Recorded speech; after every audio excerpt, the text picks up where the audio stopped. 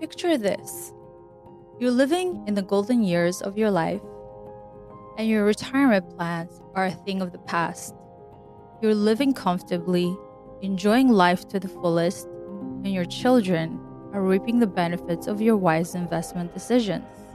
Sounds like a dream, right? But it's not a dream. It's reality for many who have navigated their investment journey wisely. Welcome, listeners. I'm Marika, COO of Astor Realty Capital, private equity. And today I have the pleasure of welcoming Joe Berko, CEO of Astor Realty Capital.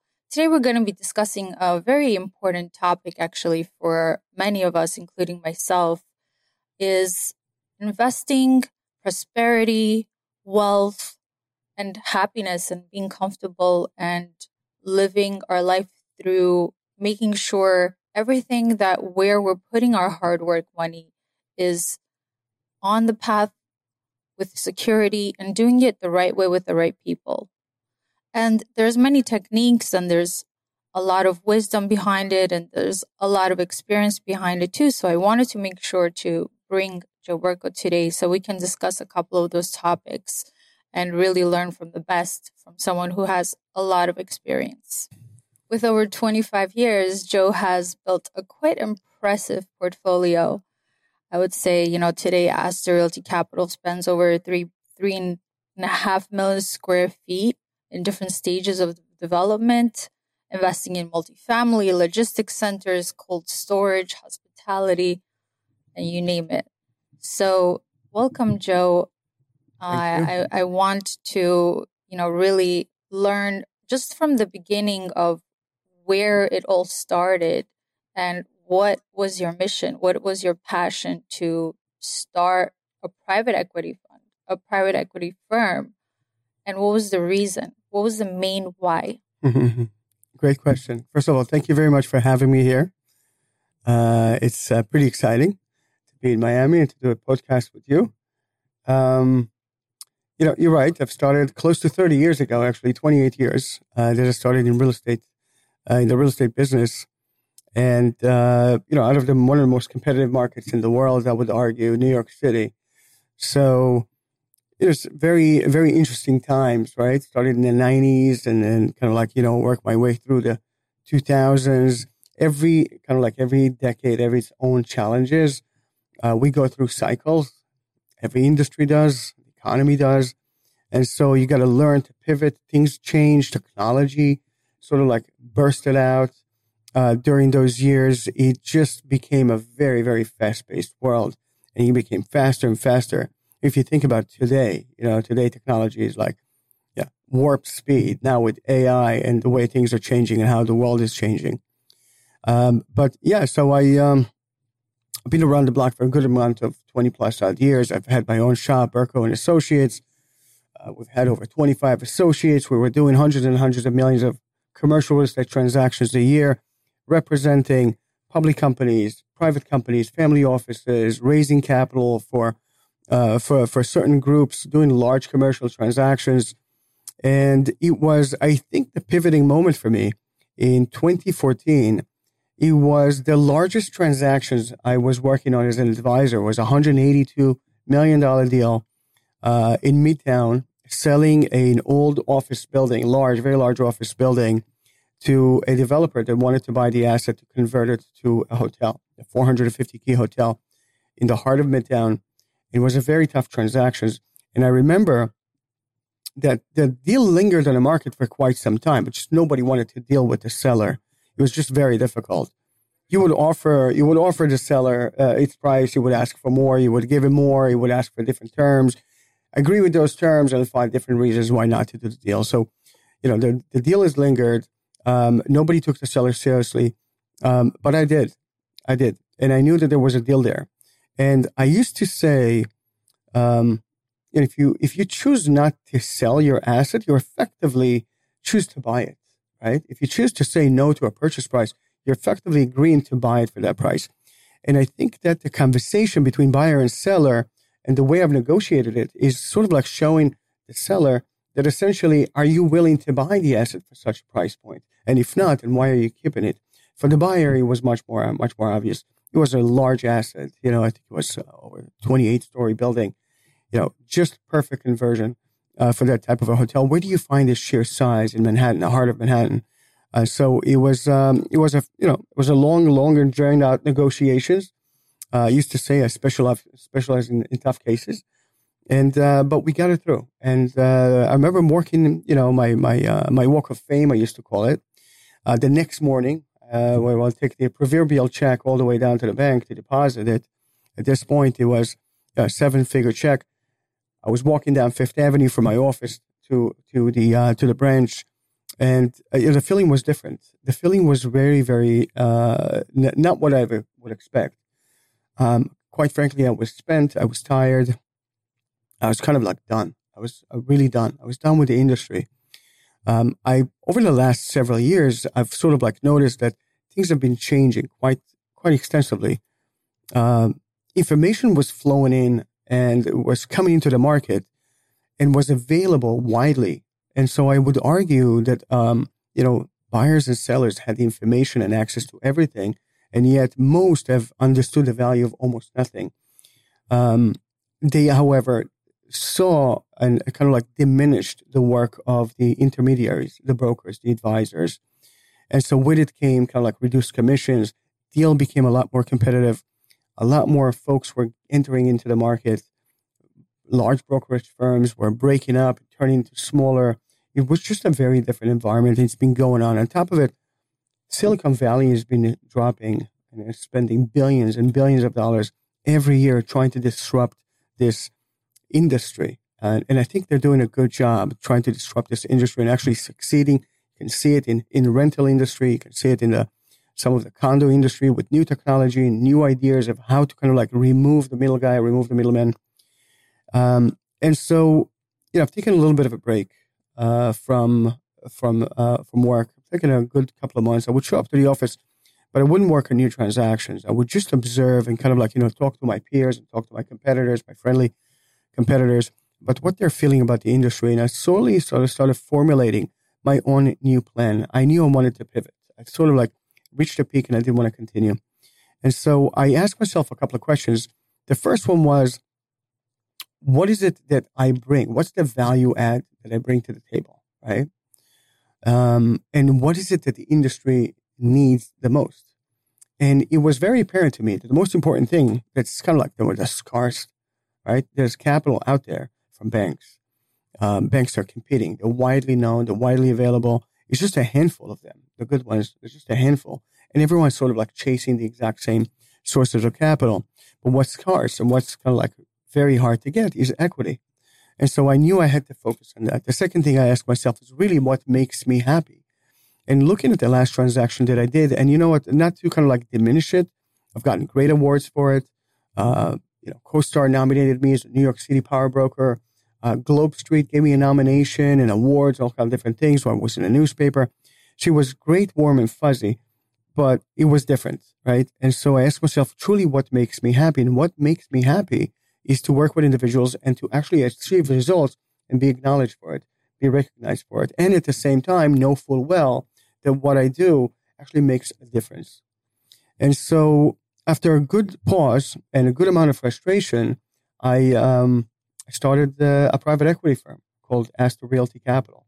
Our why is to allow our investors to essentially participate in high-level real estate transactions where money is secured the best that we can, risk is adjusted to the return that we're able to achieve, and continue going after great transactions while we're being the managers, watching how the ball is moving and making sure that everything is sort of like reported accurately. If there's changes in transactions, if there's changes in an investment property, we have the right and we have the authority as partners in the deal to step in, to correct it, to remove an operating partner. So that's what we started, and that's really the why. So it's very interesting because when you're going from one area of expertise and then you're jumping to a new area of expertise, it kind of just also follows each other and goes with what that section of expertise is. And I know that you said that you've been nominated in different parts. I know you were also serving on the New York real estate under two governors. So that's a very big deal also that comes with extensive experience. And you mentioned one of the most competitive markets in US, it's New York. I happen to agree with that as well. I know that part of your company, Astor, that you've started with exactly on that foundation.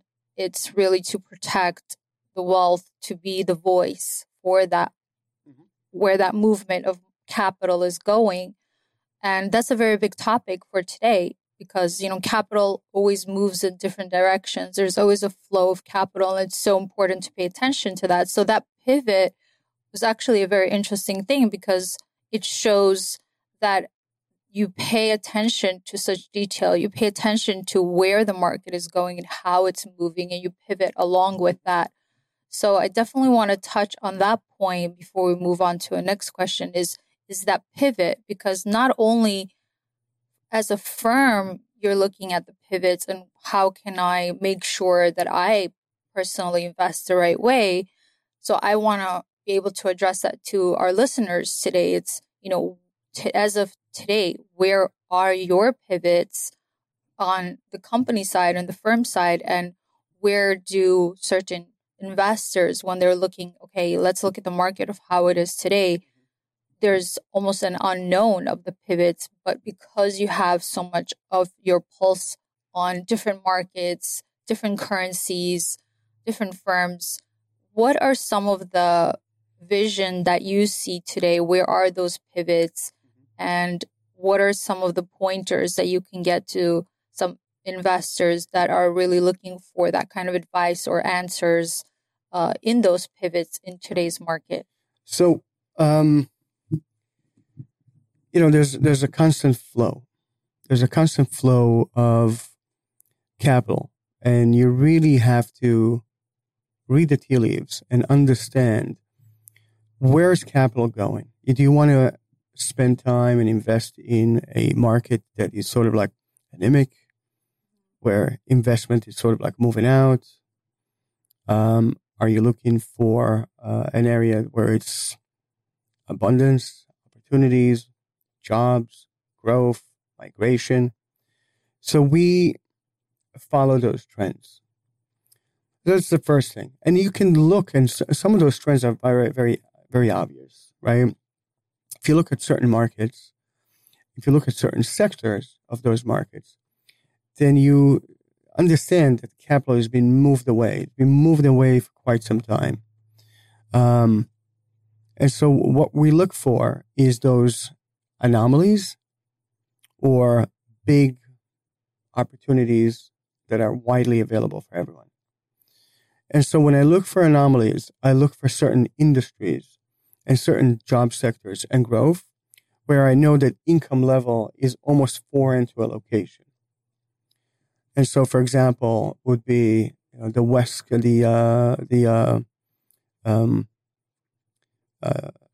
Space Coast in Florida. Here's an area that has been absorbing a tremendous amount of new wave of employment, right? Tremendous demand, very high salaries, almost foreign to that location. With it comes new needs and new demands for entertainment, for schools, for various services, for a very different type of a lifestyle, a much more upgraded lifestyle. And so if you read that and you know that this is an area where the demand is going to influence how construction is going to get done, how services are going to get purchased, then you know what to look for. So other areas, that are much more widely available. If you look at the United States as a whole, it's kind of like the two main areas that are gaining most population, right, over the last few years, and of course accelerated much more during the pandemic, is the two states that we follow very closely, which is Florida and Texas. And yet, if you look closely at Florida and Texas, then you'll make very different demands and very different demand drivers on each one. One of them is essentially Florida, the population growth in Florida, the positive migration in Florida has double the income of that of Texas, right? And so in Florida, we're going to look for different projects, and we're going to look for certain sectors that has those projects.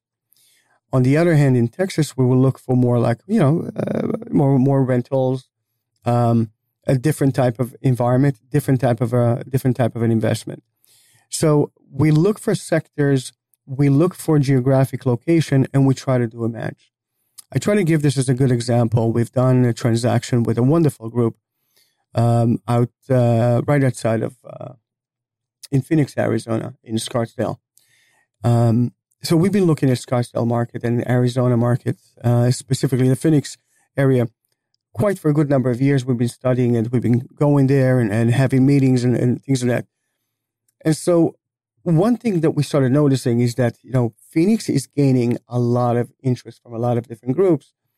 And the construction starts got us to the point that it became a little bit alarming, both on the residential, the private homes, and also on the rental.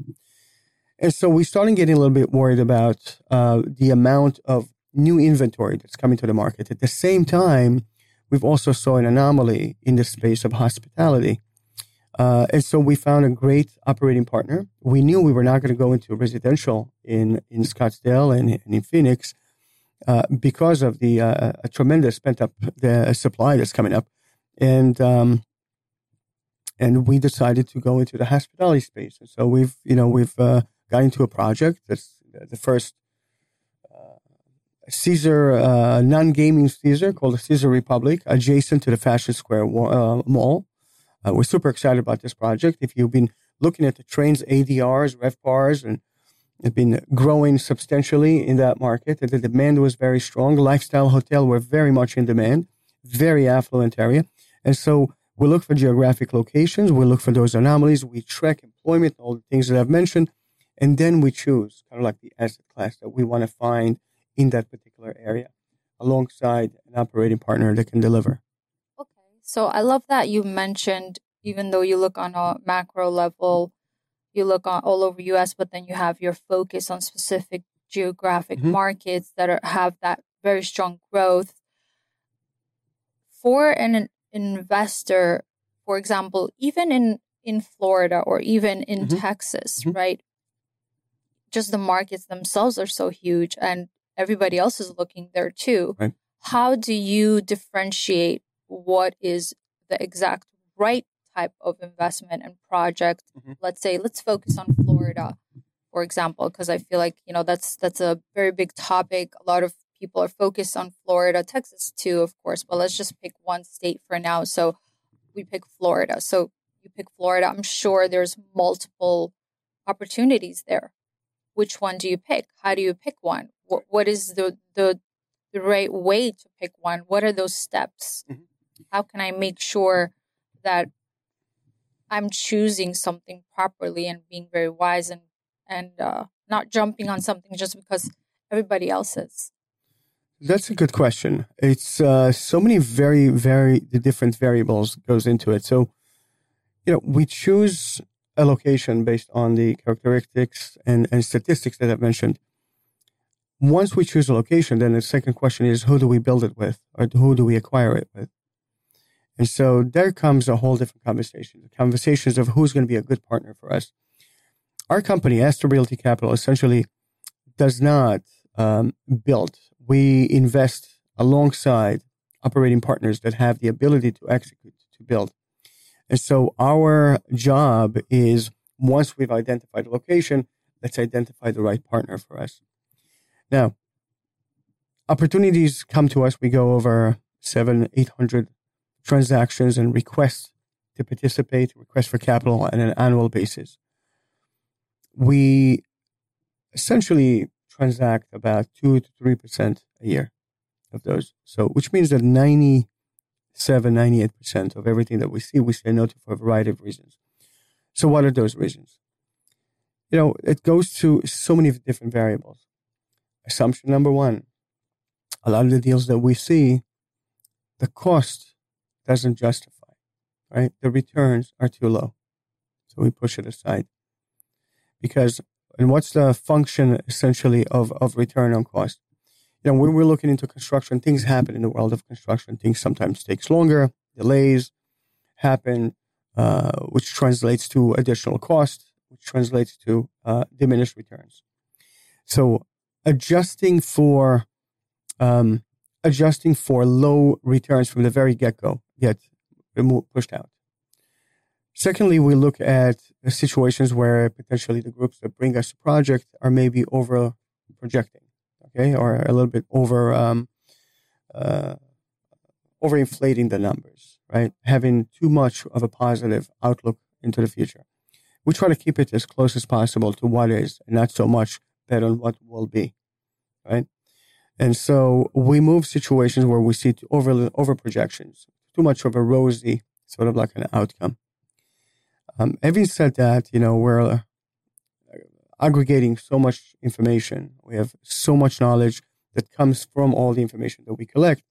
Then when we do find a project, we pretty much know to a very, very, very large degree how things are going to cost, how long they're going to take, and what the returns are going to be based on leasing assumptions or sales assumptions and so on. And so having access to all this information is extremely important to us. Past that part, we have certain requirements.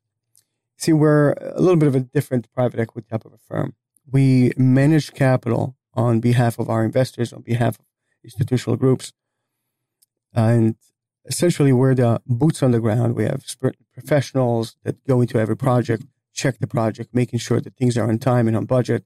And if they don't, we negotiate a very hard contract that allows us to do a takeover in the event of bad acts, removal events, all sorts of different things to protect the capital that is entrusted with us. Not every group and not every developer feels comfortable with this. There has to be an element between the DNA of our company and the DNA of the company that we're about to go into the venture with. Now, having said all of that, we're not here to eliminate risk. That's not my job. My job is not to remove risk. My job is to manage it. And so with a good amount of projects, with wealth of knowledge and information, and with the right type of partner to execute, I can pretty much put things and weigh them against the other and see which project will do better, realistically better, because of all the points that I've mentioned. And so it's kind of like trying to cram 28 years of a career into an answer. But that's the best I can do right now. Okay. Well, that clarifies it. It sounds to me like the first main things that are important is, first, and you said you go through about 800. I'm sure that's done.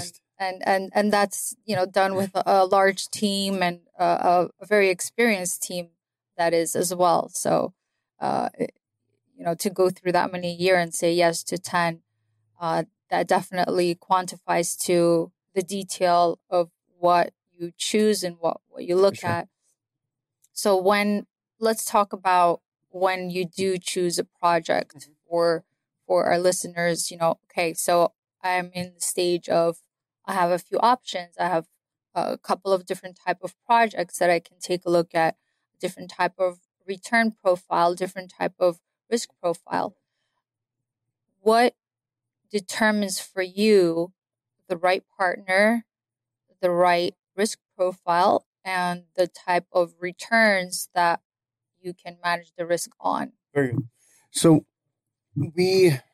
as I mentioned, we have a partnership going on with a public company from overseas for the last 6 years. It's a great partnership. It's a great partnership. One that that turned into a great relationship and a great friendship as well. So they have that body of capital as its own needs. One of them is return of capital within 3 years, maximum 4. All right. So I'll go with that capital in mind. I'll go and negotiate certain type of projects. Now, we are also, with about 250 plus high net worth individuals that are investing with us in a very, very steady level. Each and every one of those is different groups, right? And they have different wants and different needs. So some of the projects that we do, and we have 3 ways to deploy capital. I think it's important to mention as well. We deploy capital through debt or all sorts of debt instruments, from senior secured to mezzanine to bifurcated A positions. We have preferred equity positions that allows us to manage risk in a different way. And we have, of course, deploying capital through equity. And so different elements and different type of deals represent different type of investment risk. So I would say I like to take into account the folks that are interested in steady flow of income. We have a group amount of investors that for them income is important. If it's distributed on a quarterly basis or a monthly basis or even an annual basis, income is important. So I try to bring that sort of a group, the type of value and the kind of returns that will satisfy that sort of a demand from those investors. At the same time, we have, our core group of investors are okay with placing money out for 2, 3 years, 4 years, even 5, as long as the annual return, the overall annual return, will be somewhere in the 20s or the mid-20s. And for those group, if we go sort of like, full-on equity projects, we might go condominium. We might go after projects that has a higher bang for the buck. And so in the in-betweens, we'll find kind of like a happy medium with the preferred equity projects. And so each one has its own element and fit a different type of investor. When an investor shows up to our office and says, hey, we have a certain amount of dollars to invest, I always say, divide it into 3 to 5 deals. Don't drop it all in one bucket. Okay, it's important to create your own diversification. And, over the course of time, that's essentially creates a good diversification for the investors themselves. They see different streams of income, whether it is through preferred equity, whether short deals of 2 years or 18 months, or whether it is a longer deals that are kind of like running in the background and improving, and or whether it is the sort of a deal that's generate for them an income on a monthly or quarterly basis. We create an inside dynamic, create its own, each investor has its own kind of like his own portfolio.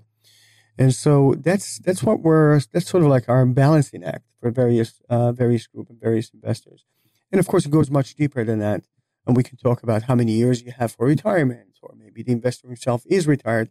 We can go into much, much deeper analysis. Yeah, I know that for Astor, it's extremely important to know all of the investors very personally and all their needs and very important, and their goals too, right? That's right. Those are really important to really create that portfolio and diversify. Yes. So let's zoom in a little bit on you, because I know that in Astor, a very big motto is alignment of capital, alignment of our interest is, that your money, our money is behind your money as well. So there's a balance there. So I want to zoom in on you, for example, when you invest in those deals yourself, what is it that you look for? What are your goals? What are the areas of, like how we spoke about the retirement and protecting my wealth? What are the important things for you when going into those projects? And then when the capital is in those projects, how is that managed? You mentioned there's different vehicles. So I want to just touch on that a little bit as well. Of course. So first of all, it's important to note that my capital is invested in every project. It takes the exact amount of risk like each and every one of our investors. That's part of the alignment of interest. Secondly, we make sure that our operating partner also has a good amount of skin in the game, right? Those with skin in the game stay in the game. And so we require a minimum of 20% from our operating partner in the project. And, it's sort of like, it depends on which market. That can be a sensation, because a lot of operating partners and investors and developers don't want to put more than 5%, but that's something that's extremely important to us. So skin in the game is important. Alignment of interest is important. You create an alignment when you have something to lose. If the only thing I have to lose is my other people's money, it's not quite an alignment. And there's so many firms out there that are structured exactly like that. Absolutely. So that's the first thing. Secondly, it's every project that I do, I'm perfectly perfectly okay with the diversification that I offer my own investors. And so by nature, Astor at this point have about 25 different projects. By nature, we have a diversified portfolio. We're in 7 states. We're in 12 top MSAs.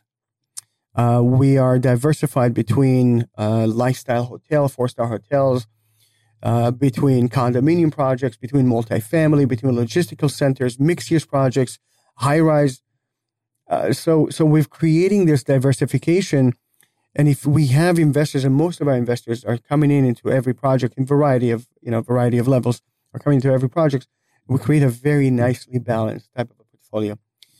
Thank God, by the way, I want to mention what we don't touch is, and we haven't, and we don't plan to, is offices. If you were kind of like noticing what's happening in the world of office, it's a complete catastrophe, and it's very sad to see.